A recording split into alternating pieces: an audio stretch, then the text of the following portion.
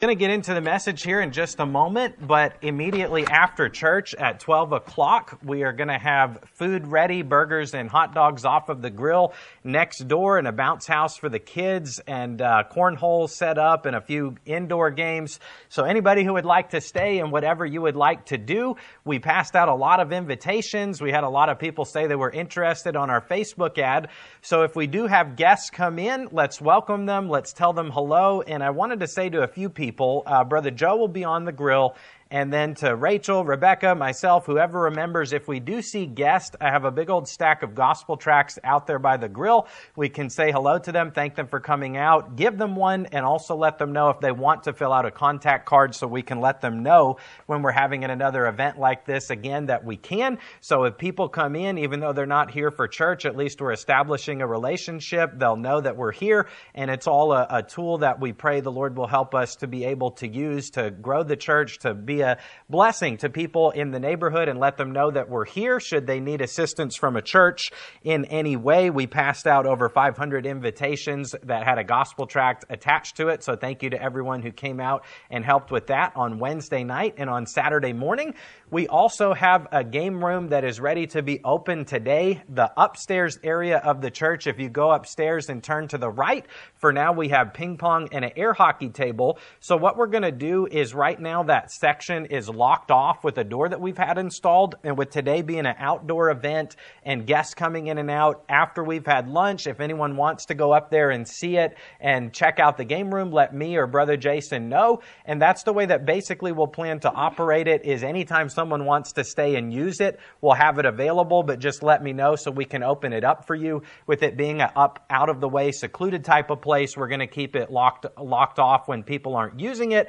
And just as always, parents, remember to ultimately be responsible for your kids and to know where they're at, but we plan to have that area monitored whenever it is in use. I'm trying to think if there's anything else I wanted to tell you before we move to the message.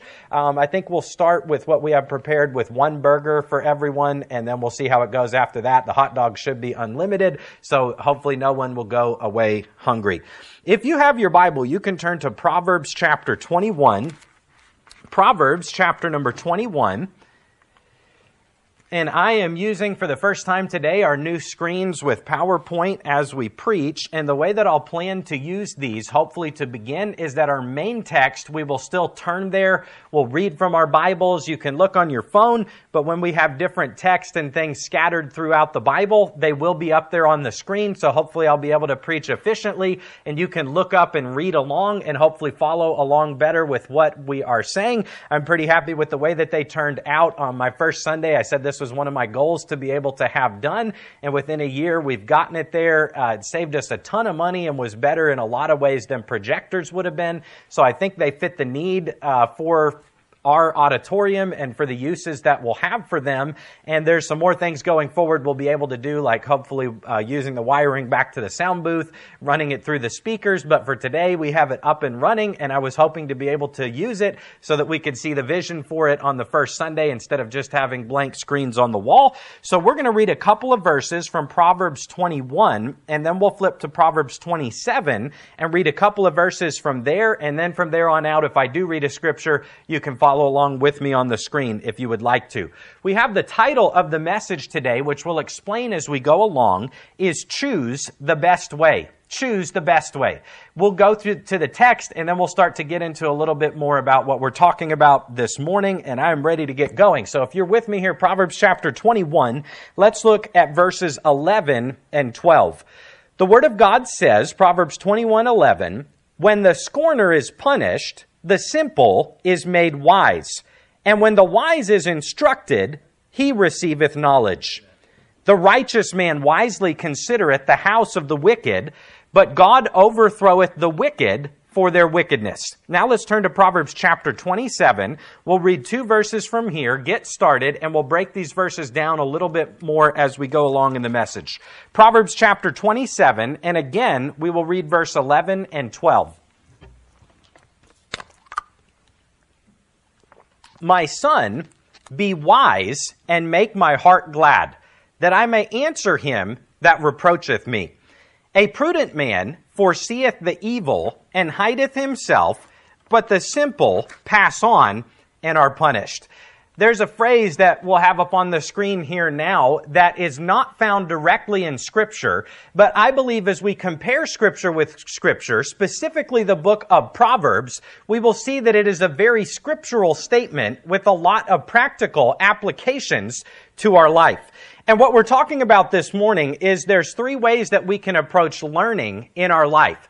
And the Word of God instructs us to choose the best way, which would be to avoid pitfalls, avoid evil whenever possible. I believe the first time I preached this message was a good 10 years ago on a Sunday night service. We had our normal crowd and we had a youth night where we went and invited some of the teenagers that came in the morning. And I think we went and picked up about 25 kids that were sitting in this section over here. And when I prepared and preached this message the first time, I said to the younger people, this message is a little bit more directed at you, but it applies to everyone. So I don't want to get a raise of hands or see who in here is in their 20s or 30s or younger, but there is a lot of principles here that if you will cling to and will believe from the Word of God, it will help your life and it could determine the future course of your life and a lot of pain that you can either go through or avoid. But as with all scriptural truth, it applies to each and every one of us. And it's simple points, simple statements, but hopefully as we go along, you will think about it, you will consider it, examples of people that you have known, things that you have seen happen, and you will get that this may not be some profound or complicated truth, but it's a deep truth from the Word of God that affects our life. A smart man will learn from his mistakes. A wise man learns from others' mistakes, but a fool never learns. We'll read it one more time. A smart man will learn from his mistakes. A wise man learns from others' mistakes, but a fool never learns. I wonder if Brother Gabriel would come up here for just a minute and help me illustrate something from this text. If you're not too shy, I decided I'll pick someone young because they're not that shy. Just come on up to the platform. And I've done this before using several people, but for now we'll use the people in this section, Ronnie and Lisa and myself, and come on over here. And what we're going to pretend is that Gabriel is out doing something and the 3 of us are over here watching. Okay? So Gabriel's walking along this ridge here and he sees a sign that says danger. Don't get too close to the edge. You might fall off. And Gabriel thinks to himself, you know what? I bet I can walk that ledge and I bet I can toe the line and I'll be just fine. Now don't actually do this, but he's walking and he falls off of the edge and he injures himself and breaks his arm. Now the 3 of us are out here watching and we're each going to have a decision to make at some point about how we respond to what we saw. So thank you. You can go ahead and have a seat. So the next day, Brother Ronnie comes walking along. I'll let you keep your seat. You don't have to come up here. But he comes walking along, and we'll pretend Brother Ronnie walks to the same place, sees the same time, says, danger! Don't get too close to the edge. You could hurt yourself. And Ronnie thinks, I know that I saw Gabriel fall off and hurt himself. I know I saw him get in trouble. But I bet that if I am very careful, I'll be able to get away with it. But he too gets too close to the edge, falls off and injures himself. Now we'll take it a step further, okay? We'll say that a long time into the future, Brother Ronnie, his arm had gotten broken. It caused a lot of pain. It caused a lot of headache. It caused time he had to go to the doctor and pay medical cost and rehab. But a long time later, he got healed and later came back to the exact same road and saw the sign that said, stay away from the edge. And this time Ronnie said, you know what? I made a mistake last time and I remember how bad it hurt. So this time, I'm going to stay far away from that edge. And he passes by and he avoids that pain. Why? He learned from his mistake. Number one, if you've made a mistake, learn from it. If you've made a mistake, learn from it. And the third text that we're going to look at this morning that proves out the point that we made was Proverbs 17:10. Notice what the Word of God says. A reproof entereth more into a wise man than 100 stripes into a fool. A reproof is a correction. It's a rebuke. It's the same thing as a stripe. When it talks about a stripe, it's talking about a whipping that you would get publicly for having committed some crime. People used to be punished that way. And the Bible says that one rebuke, One reproof will enter into a wise man more than 100 stripes into a fool. So one time that you're reproved, a wise man will receive it, and it will do him more good than 100 stripes to the back of a fool. Let's look at our statement one more time here. A smart man will learn from his mistakes. A wise man learns from others' mistakes, but a fool never learns. Number one, if you've made a mistake, learn from it. In our illustration, Brother Ronnie is going to represent the smart man. He made a mistake, but because he had some intelligence, the next time he came back to that crossroads, he said, I remember what it was like, and I'm going to learn from my mistake. Philippians chapter 3, 13 and 14. The Apostle Paul said, Brethren, I count not myself to have apprehended, but this one thing I do, forgetting those things which are behind and reaching forth unto those things which are before.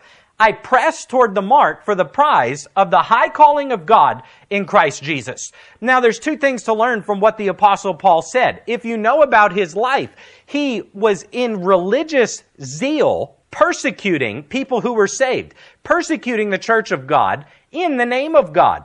But he said, I've come to this point in my life where now that I've been saved, now that I'm born again, I'm going to forget about what was back there and I'm going to press forward. The problem is if you don't forget about your mistakes, if you keep it in your mind every day, you'll become defeated. You'll say, well, I messed up. I sinned. I failed. I'm not good enough to accomplish God's will. But what I don't believe he was saying when he says, I forget about what's behind and press forward to what's before, he didn't say, I forget to learn the lesson. If you don't know history, you're doomed to repeat it. You've heard that saying. Paul was saying, I went through that. I learned my lesson. Now I'm going to put it in the rearview mirror and I'm going to press toward the mark for the prize. I'm just going to go forward and serve Jesus Christ. We are all going to make mistakes. If you think you can live your life and be perfect and never have mistakes you're going to have to learn from, well, you're mistaken right there. But I believe that what this verse teaches is that God desires when we make a mistake, don't quit, don't beat yourself up, don't think I'm a failure and I could never recover from this. Pick yourself up, dust yourself off, and learn your lesson. Learn your lesson. How many little kids were told by their parents, don't touch that stove, it's hot. But because they were immature, a sign of immaturity is failing to heed warnings. They touched that stove. It was hot. They burned their skin. But the next time, now all of a sudden the memory of that pain triggers and they say, I'm not going to touch it this time. This time I'm actually going to listen to my parents. I've told this story before, but we used to share a room, John and Jason and I. And John was very little, only a couple years old, but he was old enough where he could crawl out of the crib. And Sarissa is plenty old enough to crawl out. She just hadn't figured it out yet. So we're putting this off until the time when we have to. But our parents started to try and train John. When we put you to bed, you have to stay in bed. You don't just get up whenever you want. So he said he understood. And they said, if you disobey, you're going to get a spanking. So they closed the door, they said goodnight, and he said, yeah, I'm tired of this. I'm going to see if it actually works or not. So he got out of the bed and went out.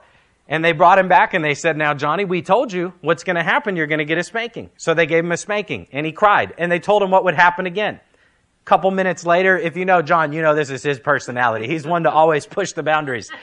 He said, well, I'll try it again. And he goes out. And they bring him back in and give him a spanking. And he cries. And again and again. I don't know how many times it actually was. But by the last time he got up out of the bed by disobeying, he was crying as he ran out of the room because he knew he was going to get a spanking. But he still did it. Now that's a funny example of a little kid. But do you know that some people live their whole life that way? Violating the laws of God and of men.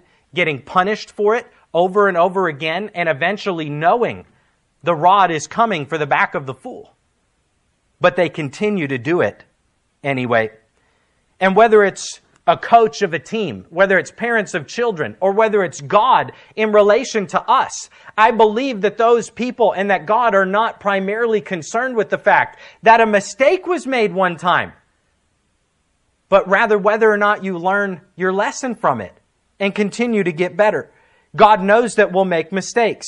A coach knows that a team will make mistakes. Parents love their children. They know that sometimes they're going to make mistakes, but they want them to learn their lesson and not keep going down the same road and making the same mistake over and over and over again.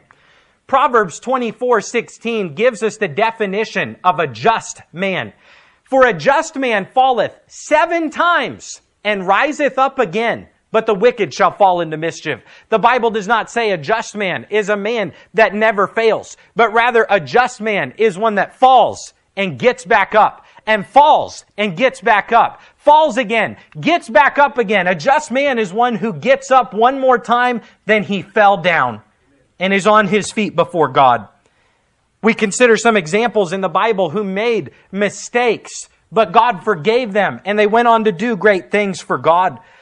Peter, Jesus told him and warned him. He said, Peter, the day's going to come that you're going to deny that you ever knew me. And Peter said, I'll never do that. I love you too much. My faith is too strong. I won't deny that I know Jesus. But just like Jesus said before the next morning came, Peter was following along Jesus after he had been arrested. And someone said, I know who you are. You're one of those Hebrews who followed Jesus. And out of fear for his life, he said, no, I'm not. I don't know what you're talking about. And the lady said it again, and he denied again. And then the third time she said, I can tell by the way you talk.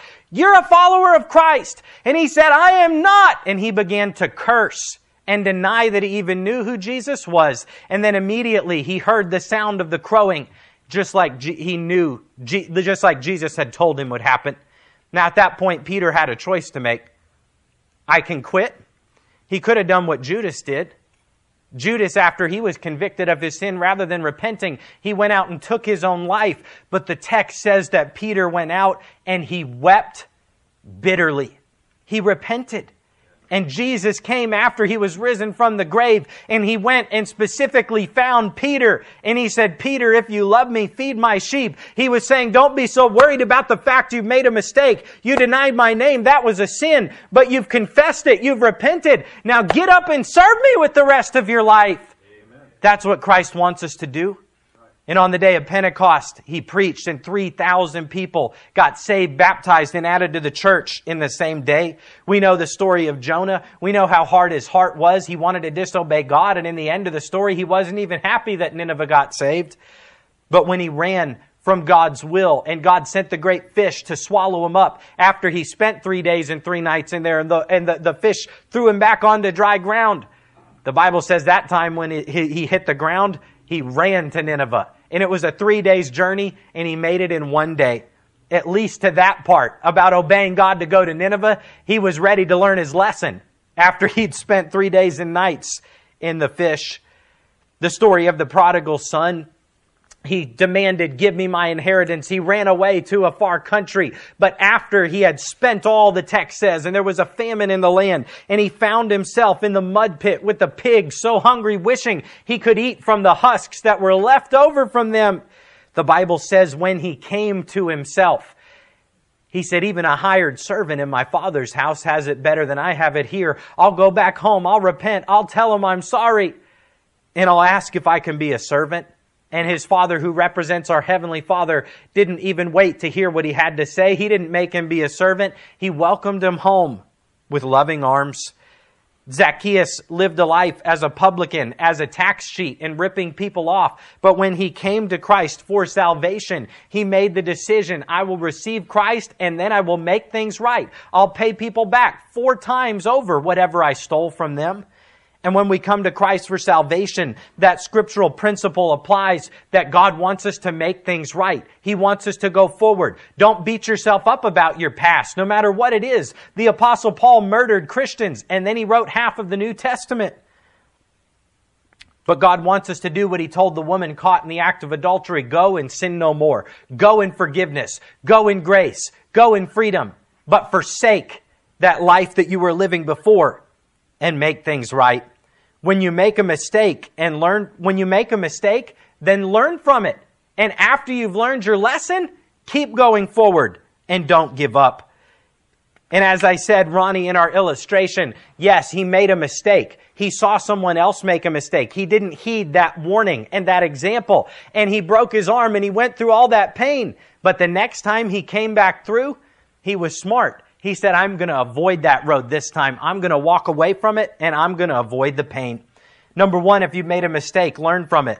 Number two, the best way to learn is from others' mistakes.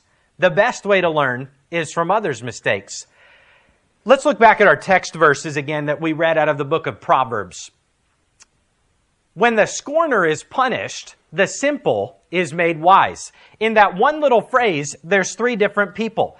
There's the scorner, there's the simple, and then in the back half of the verse, and when the wise is instructed, he receiveth knowledge. A scorner would be akin to a fool in the book of Proverbs. A scorner is the one who listens to what God has to say. And they say, yea, hath God said, I'm going to go my own way. A scorner is one who their parents warn them about dangers and pitfalls of a direction they're going. And they say, you don't know anything. Me and my friends, we know more than you do. A scorner is one who scorns the word of God when it's preached to them. A scorner is akin to a fool. Well, the Bible says when the scorner is punished, there's a simple person who is able to watch and be able to be made wise from watching the scorner get punished. But when the wise is instructed, he receiveth knowledge. In other words, the wise man doesn't have to get beat up for what he's doing wrong. When someone tells him, avoid that road, don't make this mistake, he receives it and understands it and applies it. Verse 12, the righteous man wisely considereth the house of the wicked. The Bible says that a sign of a righteous man, a sign of wisdom, is that we look at the house of the wicked. We see how God deals with wicked people and the judgment of God that is brought upon their head and upon their house for disobeying His commands, and we consider it. We learn from it. Proverbs 27, 11 and 12. My son, be wise and make my heart glad, that I might answer him that reproaches me. A prudent man or a wise man foreseeth the evil and hideth himself, but the simple pass on and are punished. A wise man who's walking down the road and he sees something that he's getting warning signs leads to evil, leads to judgment, leads to destruction. He sees it ahead of time and he hides himself so he can avoid the pain that goes with it. But what does the simple do? Those who do not have wisdom, they see the warning signs, but they just keep going and they walk right into the punishment. The title of the message this morning is Choose the Best Way. The best way to learn is to listen to the Word of God. Look at the examples in this book we call the Bible. See what happens to friends and acquaintances who forsake the law of God, who go their own way, who refuse to listen and avoid the same mistakes that they have made. The third person in our illustration was Lisa. And Lisa was watching Gabriel walk down this road along with me and Ronnie. And she saw what happened to Gabriel. He ignored the warning signs. He fell off. He broke his arm. It's nothing specific to you, okay? I had to pick somebody. That's why I just pick a young guy to pick on. I know he can handle it. She saw what happened. And sometime later, she came down that same road and she saw the warning sign that said, stay away. If you fall, you could get hurt. And she said, I remember what happened to him when I saw that. I'm going to stay as far away from that ledge as I possibly can. Now she passes by. Ronnie was smart. He learned his lesson. But she was wise, for she'd never made that mistake in the first place. And yes, Ronnie is on a right track. He learned his lesson. But Lisa's going to avoid a lot of pain, a lot of heartache, a lot of rehabilitation time that she never had to go through that Ronnie did. For the best way to learn is to be wise and learn from others' mistakes without having to have made them ourselves. Praise God for those who give testimony and say, when I was young, I rejected the Word of God. I went my own way. I made a lot of mistakes. But through the pain and the sorrow and the trials that came from sin, I learned that it was wrong and I repented of it and I came back. Praise God for those who have that testimony. That's going to be most of us in one way or another. We made a mistake, but we repented and we came back. But I would say to those who are young, and those people, by the way, would tell you too, that's not the best way to learn. The best way would be while you're young to decide in your heart, I'm going to follow after God. I'm going to obey His principles, and I'm going to try to avoid a lot of trouble that comes with running from God. And I'm not here this morning to talk about anybody's past or put anyone down. That's the main thrust of the message, partially, is whatever mistakes you've made, learn from it, correct it, go forward and serve God. But a lot of times those people who have run from God and came back, they'll be the first ones to say, preach it, preacher, tell it like it is. They need to hear. They would say to the younger people, listen, don't do it exactly the way that I did. Avoid running from God and avoid that road altogether. And I'm here to tell us this morning, we don't have to try the world's way to know that it doesn't work. We don't have to try a life of sin and disobedience to God to know that God will bring punishment upon our life for that. I have an uncle who's a preacher, and he was telling the story that when he was young and it got out in his workplace that he was engaged to be married, and his coworker was kind of giving him a hard time, and it came out and he said, "You mean you don't even live together at all?" He said, "Well, how do you know that it's going to work if you don't try it out first?" And he said, "Maybe I wasn't as nice as I should have been." He said, "Is that the secret to the success of the 5 marriages that you've been in so far?" You see, there's going to be voices that speak into our life that tell us things that do not agree with the principles that are found in the Word of God. Someone could say, "Well, if you've never tried doing cocaine, how do you know you wouldn't like it?"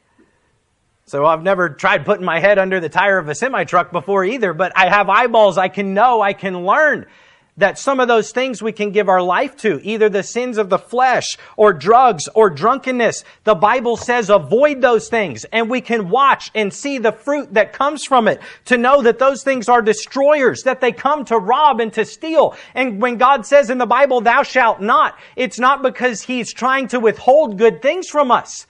He's the one who created this world. He's the one who knows the principles and the way that it's going to work. Someone said it would be like getting the owner's manual to a car, and it says, don't try to drive this, above the speed limit.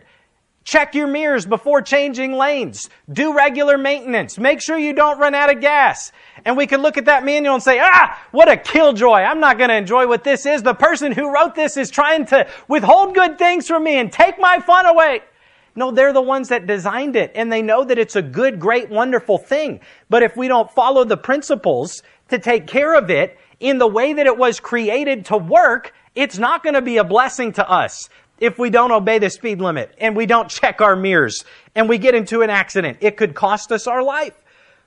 In the same manner, God has created this world. And when He lays down the laws of thou shalt not, it's because He knows that breaking those laws will bring us destruction, not joy, not fulfillment. I could look back at personal examples in my life of people that I grew up with when I was young, who very clearly made the decision to go their own way and that they were not going to live by the principles of the book of the Word of God. And a lot of heartache and destruction followed. The Bible tells me that if I am wise, if I am prudent, I will foresee the evil and hide myself, not pass on and be punished. The Bible tells me there in verse 12, the righteous man wisely considereth the house of the wicked. And again, application, I'm not making application to everything, but in your life, especially if you're older, there's no doubt you can think of people, if you've been a Christian for a long time, who ran from God and who had heartache, or even just people who were breaking the laws of men and society, and they continued to break those laws. And the only thing it ever brought was the chastening rod of society and ultimately of God upon their back. We all probably know people in our lives who refuse to learn their lesson and to go forward. We'll talk about it here in a little bit. But the laws of God and the 10 Commandments, a lot of times they're represented in the laws of men. Thou shalt not kill or do violence to your neighbor. When we break these laws and we live a lifestyle that goes contrary to the Word of God, it does not bring good things. It does not bring good fruit. The Bible teaches us that we are to heed warnings. A wise man, Proverbs tells us over and over again, will heed the warnings that are in the Word of God. God gives us warning sources in our life. He gives us parents. And I would say most of the time, even if your parents aren't saved and don't know God, they still will have wisdom to give you. They may not know God, but they still know you. And the Bible commands us to honor our father and our mother all the days of our life, whether we're an adult or not. When we're children, we're told by God to obey our parents. When we're an adult, we're ultimately responsible to God for ourselves and the decisions we make, but we still have to honor our parents, which means to give weight to understand their position, and to listen. And if your parents are speaking into your life loudly, you need to at least stop and slow down and listen to what they are saying. God gives us preachers, wise counselors, preachers and wise counselors and other people in our life to speak into our life. The Bible says, in the multitude of counselors, there is safety. Part of what God has designed is, as the preacher opens the Bible and preaches every single Sunday, part of what he's doing is rebuking and reproving. He's admonishing, he's exhorting. But Paul said in one point, knowing therefore the terror of the Lord, we persuade men. We warn people, repent, be saved, or judgment is coming. The greatest warning source itself is the Bible itself. The Bible is full of examples. There's a lot of the Bible that's just text, that's speaking directly to us. But I don't remember the stat that Andrew was giving. Did he say 70, 80% of the Bible is written in narrative form? Something like that. The overwhelming majority of the Bible is telling us stories. It's saying, here's King David. Here's what God told him to do. Here's where he obeyed. Here's where he disobeyed. Here was the blessing that came from obedience. Here was the judgment that came from disobedience. The Bible is full of good examples, but the Bible is also full of negative examples. People we're supposed to look at their life and consider what happened.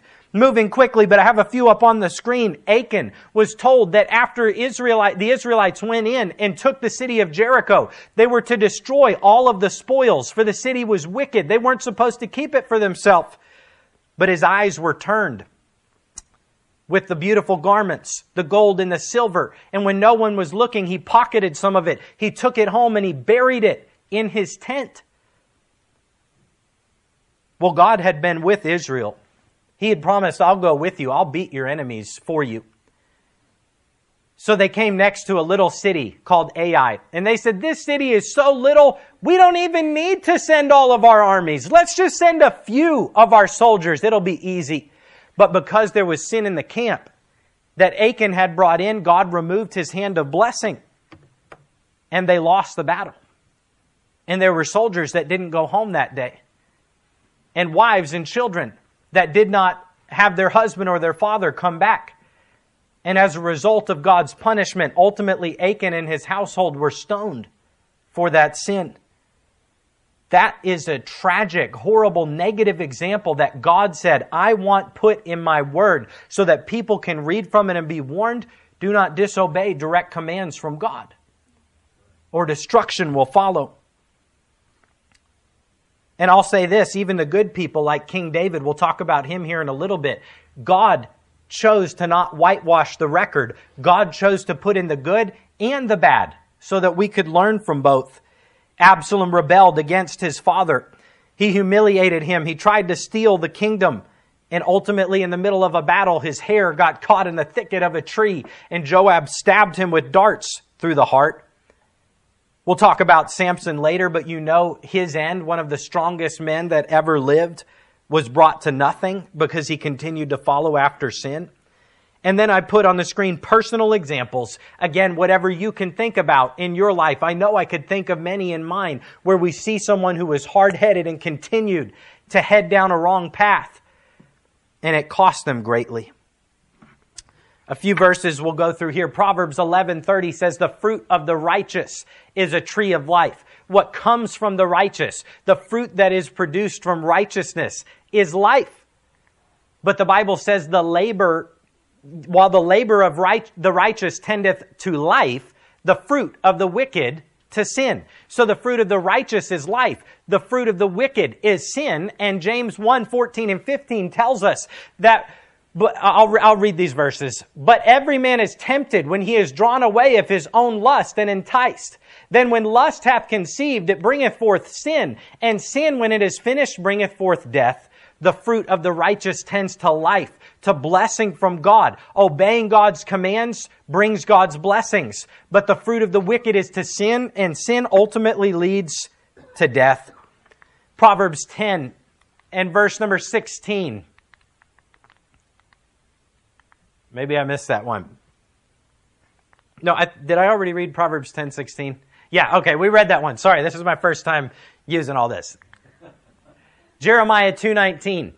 Thine own wickedness shall correct thee, and thy backslidings shall reprove thee. We'll read the rest of the verse, but the Bible says your own sin is going to correct you. Your own backsliding from the law of God will reprove you. God has created the world to work in a certain way, and the natural law of God is that sometimes God doesn't have to come smite us after we have sinned and broken His commandments.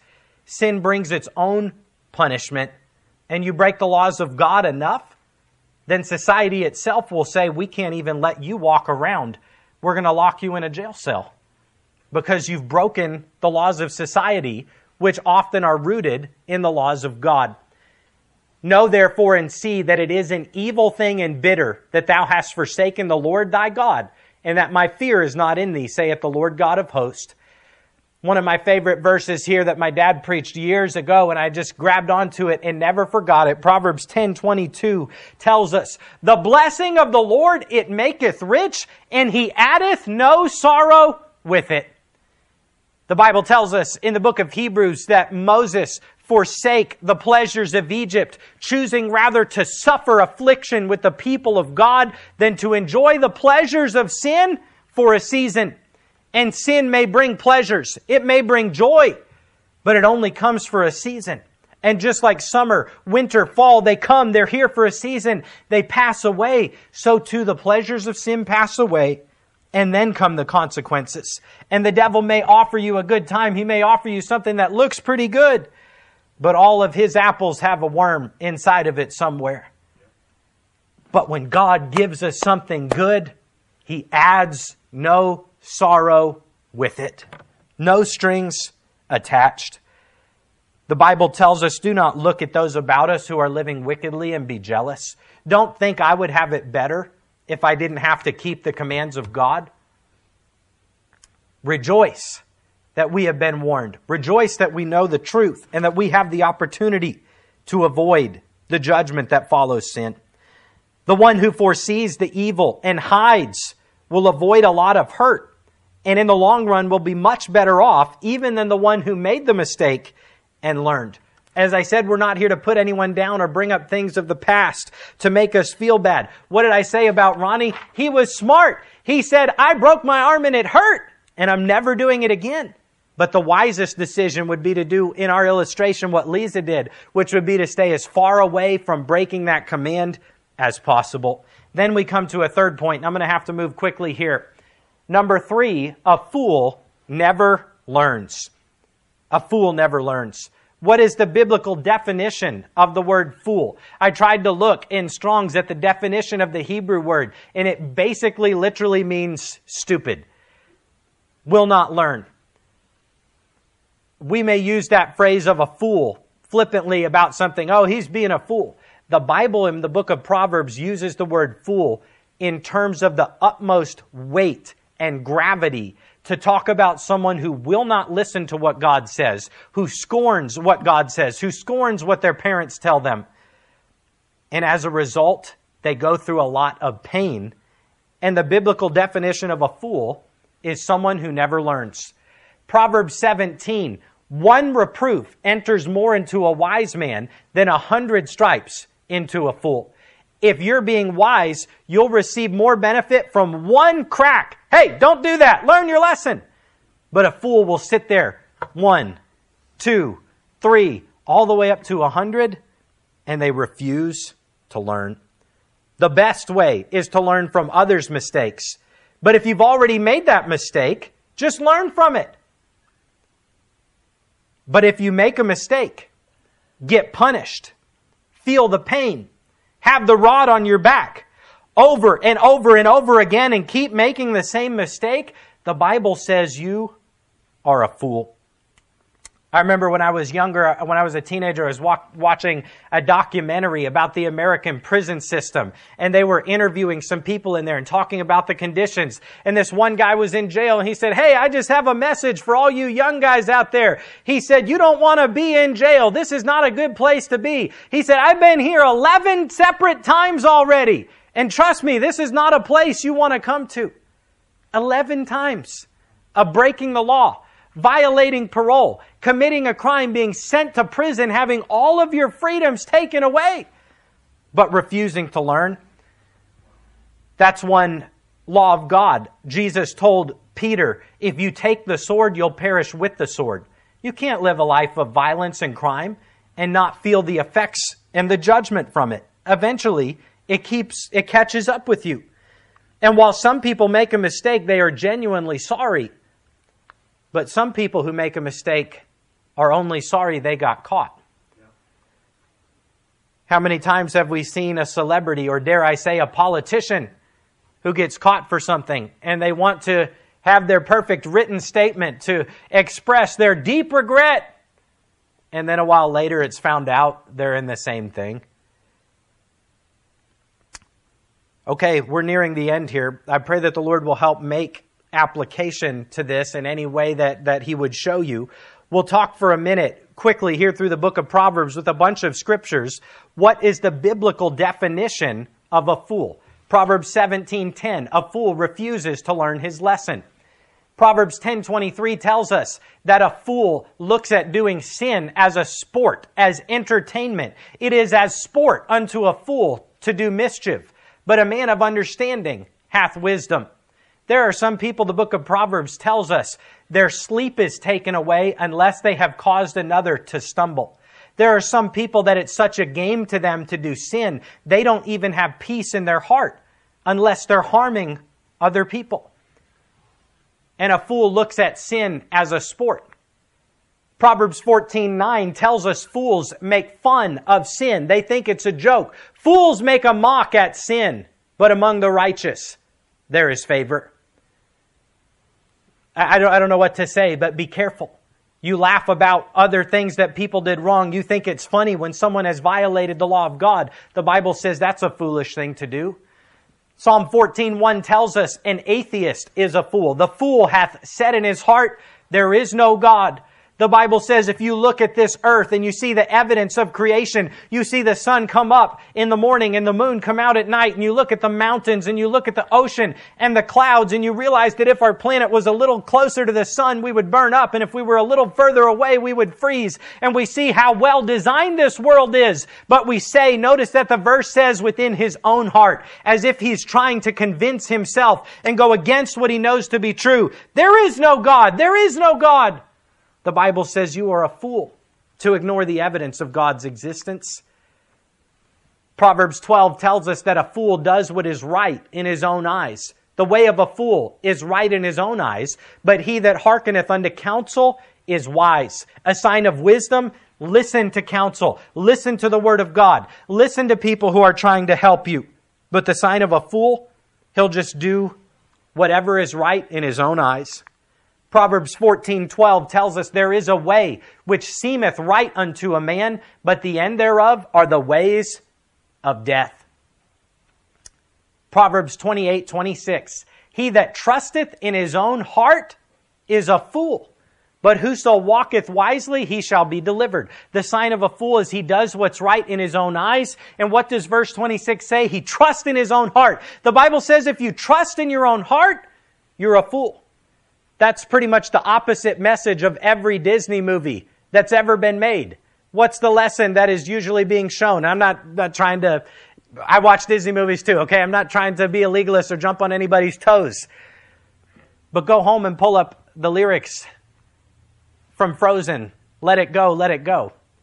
See if there's a biblical message in that, or see if it's a message of do whatever's right in your own eyes. Don't listen to the rules, the right or the wrong, and do whatever it is you want to do. Follow your heart, the world tells us. The Bible says if you trust your own heart, you're a fool. Jeremiah says your own heart is desperately wicked and above all deceitful, and you could never even know what's within your own heart. Don't trust your heart. Trust the Word of God. Trust the truth. Proverbs 14:16, a wise man feareth and departeth from evil, but the fool rageth and is confident. A fool does not fear sin or the consequence of it. You see what it says, the wise man there, he fears the evil. He departs from the path, but when looking at evil and looking at sin, the fool rages. He's confident. He says, I can get down to this ledge. Let me go ahead and illustrate that right now. I put myself as the fourth person. I'll play the fool in the illustration.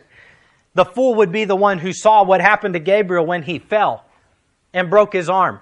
He comes down the road for the first time ever and he says, I bet I can do it. I bet I can do it better than he does. He falls and breaks his arm and it hurts. And it's money and it's therapy and it's pain. But finally he heals. A little bit more time goes by. He comes walking back to the same road and he says, I know last time it didn't turn out well, but I bet this time I can handle it. This time I'll walk a little bit more careful. And he walks up to the ledge and for the second time he falls and hurts himself. But yet in the process of time, over and over and over and over again, every time he passes by that road, he says, I bet this time I can get away with it. And he falls and he refuses to learn his lesson. The Bible says that is the definition of a fool. Proverbs 17:21 tells us that a fool is a sorrow to his parents. He that begetteth a fool doeth it to his sorrow, and the father of a fool hath no joy. Proverbs 9:8, reprove not a scorner, lest he hate thee. Rebuke a wise man, and he will love thee. A fool will not receive correction, will not receive reproof. The Bible says, be careful about trying to correct a scorner, a fool. He'll hate you. But if you rebuke a wise man, he'll love you. And thank God for friends who love us enough to tell us the truth, not just what we want to hear. If you want true friends in your life, then give people permission to speak truth from the Word of God into your life and receive what they are saying. That's the sign of a wise man. Proverbs 17:16, a fool has no heart for wisdom. Proverbs 18:22, a fool hath no delight in understanding, but that his heart may discover itself. This next verse is a little bit unpleasant to look at, to think about, but it's in the Word of God. As a dog returneth to his vomit, so a fool returneth to his folly. If you've been around dogs, if you've owned one, you might have seen that actually happen. They don't care. But the Bible uses that somewhat graphic and unpleasant illustration to say it's the same thing when a fool returns to his folly, to his foolishness, to his stupidity, to his sin over and over and over again. If you make the same mistake over and over and over without learning, that's the biblical definition of a fool. Before we read this last verse and close out, I want to reiterate this morning, I'm not here to discourage anyone. I'm not here to call anybody out. I'm here to give us the truth, to say no matter where you're at, if you've already made mistakes, if you've already sinned, then learn from it and go forward. But if you feel the pull to go your own way, to violate the law of God, repent, be wise, avoid. But according to the Bible, if we continue to make the same mistake, commit the same sin, get the same chastening rod, the same trouble, the same rebuke over and over and over and over again, the Bible says we are being a fool. Proverbs 27:22, though thou shouldest bray a fool in a mortar among wheat with a pestle, yet will not his foolishness depart from him. Let's break it down a little bit. To bray here is an Old English word that means to pound or grind into a powder. Okay? So the Bible says if you were to take a fool and pound him all the way down to dust and powder. That instrument there, the bowl, is called a mortar. The stick is called a pestle. And what you do is you take the wheat, you put it in the bowl, and you use the pestle to pound it and to grind it and to crush it down. And the Bible says if you took a fool and mixed him in with the wheat and pounded him till he was nothing but dust, yet will not his foolishness depart from him. The biblical definition of a fool is someone who refuses to learn his lesson. I'm about out of time. I told Joe we'd dismiss at noon, so I've got to do it. There was 3 examples of one particular sin in the Bible that illustrated this that I'll just throw out there quickly without going through the story. We know that David broke the law of God when he took his neighbor's wife and he committed adultery. He eventually committed murder to cover it up. But when the prophet was sent to him, he pointed at David and he said, "Thou art the man. You need to repent of what you've done. Yes, you're going to have a lot of trouble and judgment from God because you sinned, but you need to repent." And David, at a crossroads, he could have gotten angry at the prophet and killed him too, but he chose to repent. And yes, he sinned, and yes, it caused him sorrow, but he went on to be a man after God's own heart who fulfilled all of his will. But he had a lot of pain associated with that. Joseph in the Bible was taken, and Potiphar's wife ran to him and said, "Come and commit this sin with me." And he said, "I will not take my master's wife." And he ran. He avoided the sin altogether. And yes, he was lied about and thrown into jail, but ultimately he was exalted and blessed greatly by God. David was smart because he repented and learned, but Joseph was wiser because he said no in the first place. But there was another man, physically the strongest man ever written about in the Bible, named Samson. He could lift the gates of a city all by himself and run away with it. But over and over and over again, that same sin appeared in his life. He went to his parents and he said, "Get me that woman to be my wife who is from a country that hates God." And they said, "You're supposed to marry the Israelites." He said, "I don't care what you say. Get her for me. She pleases me well." That didn't turn out well. The scripture records him going into prostitutes and eventually to Delilah, telling her the secret of his strength. And this strong man who was so physically strong is in the house of the Philistines, grinding at the mill like a donkey would, with no eyeballs left, for his enemies took him away. And he died taking out the Philistines. But he fit the definition of a fool, for he never learned. He kept going and going and going without repenting. If you've made a mistake, learn from it. The toll will be worth paying. It's worth the pain that comes from being corrected if we learn our lesson from it. The wisest way is to learn from others' mistakes. But if we are a fool, the Bible says, though we were pounded into powder, yet would not our foolishness depart. The definition of a fool is someone who never learns. May we seek to choose not our way, but the best way to learn, which would be to be wise and avoid as many mistakes as we possibly can. Let's bow our heads for prayer. No music this morning. Let's have a time of prayer. You can pray where you are or come to the altar. Whatever God has laid on your heart today, let's pray about, and then we will be dismissed and go to our event next door.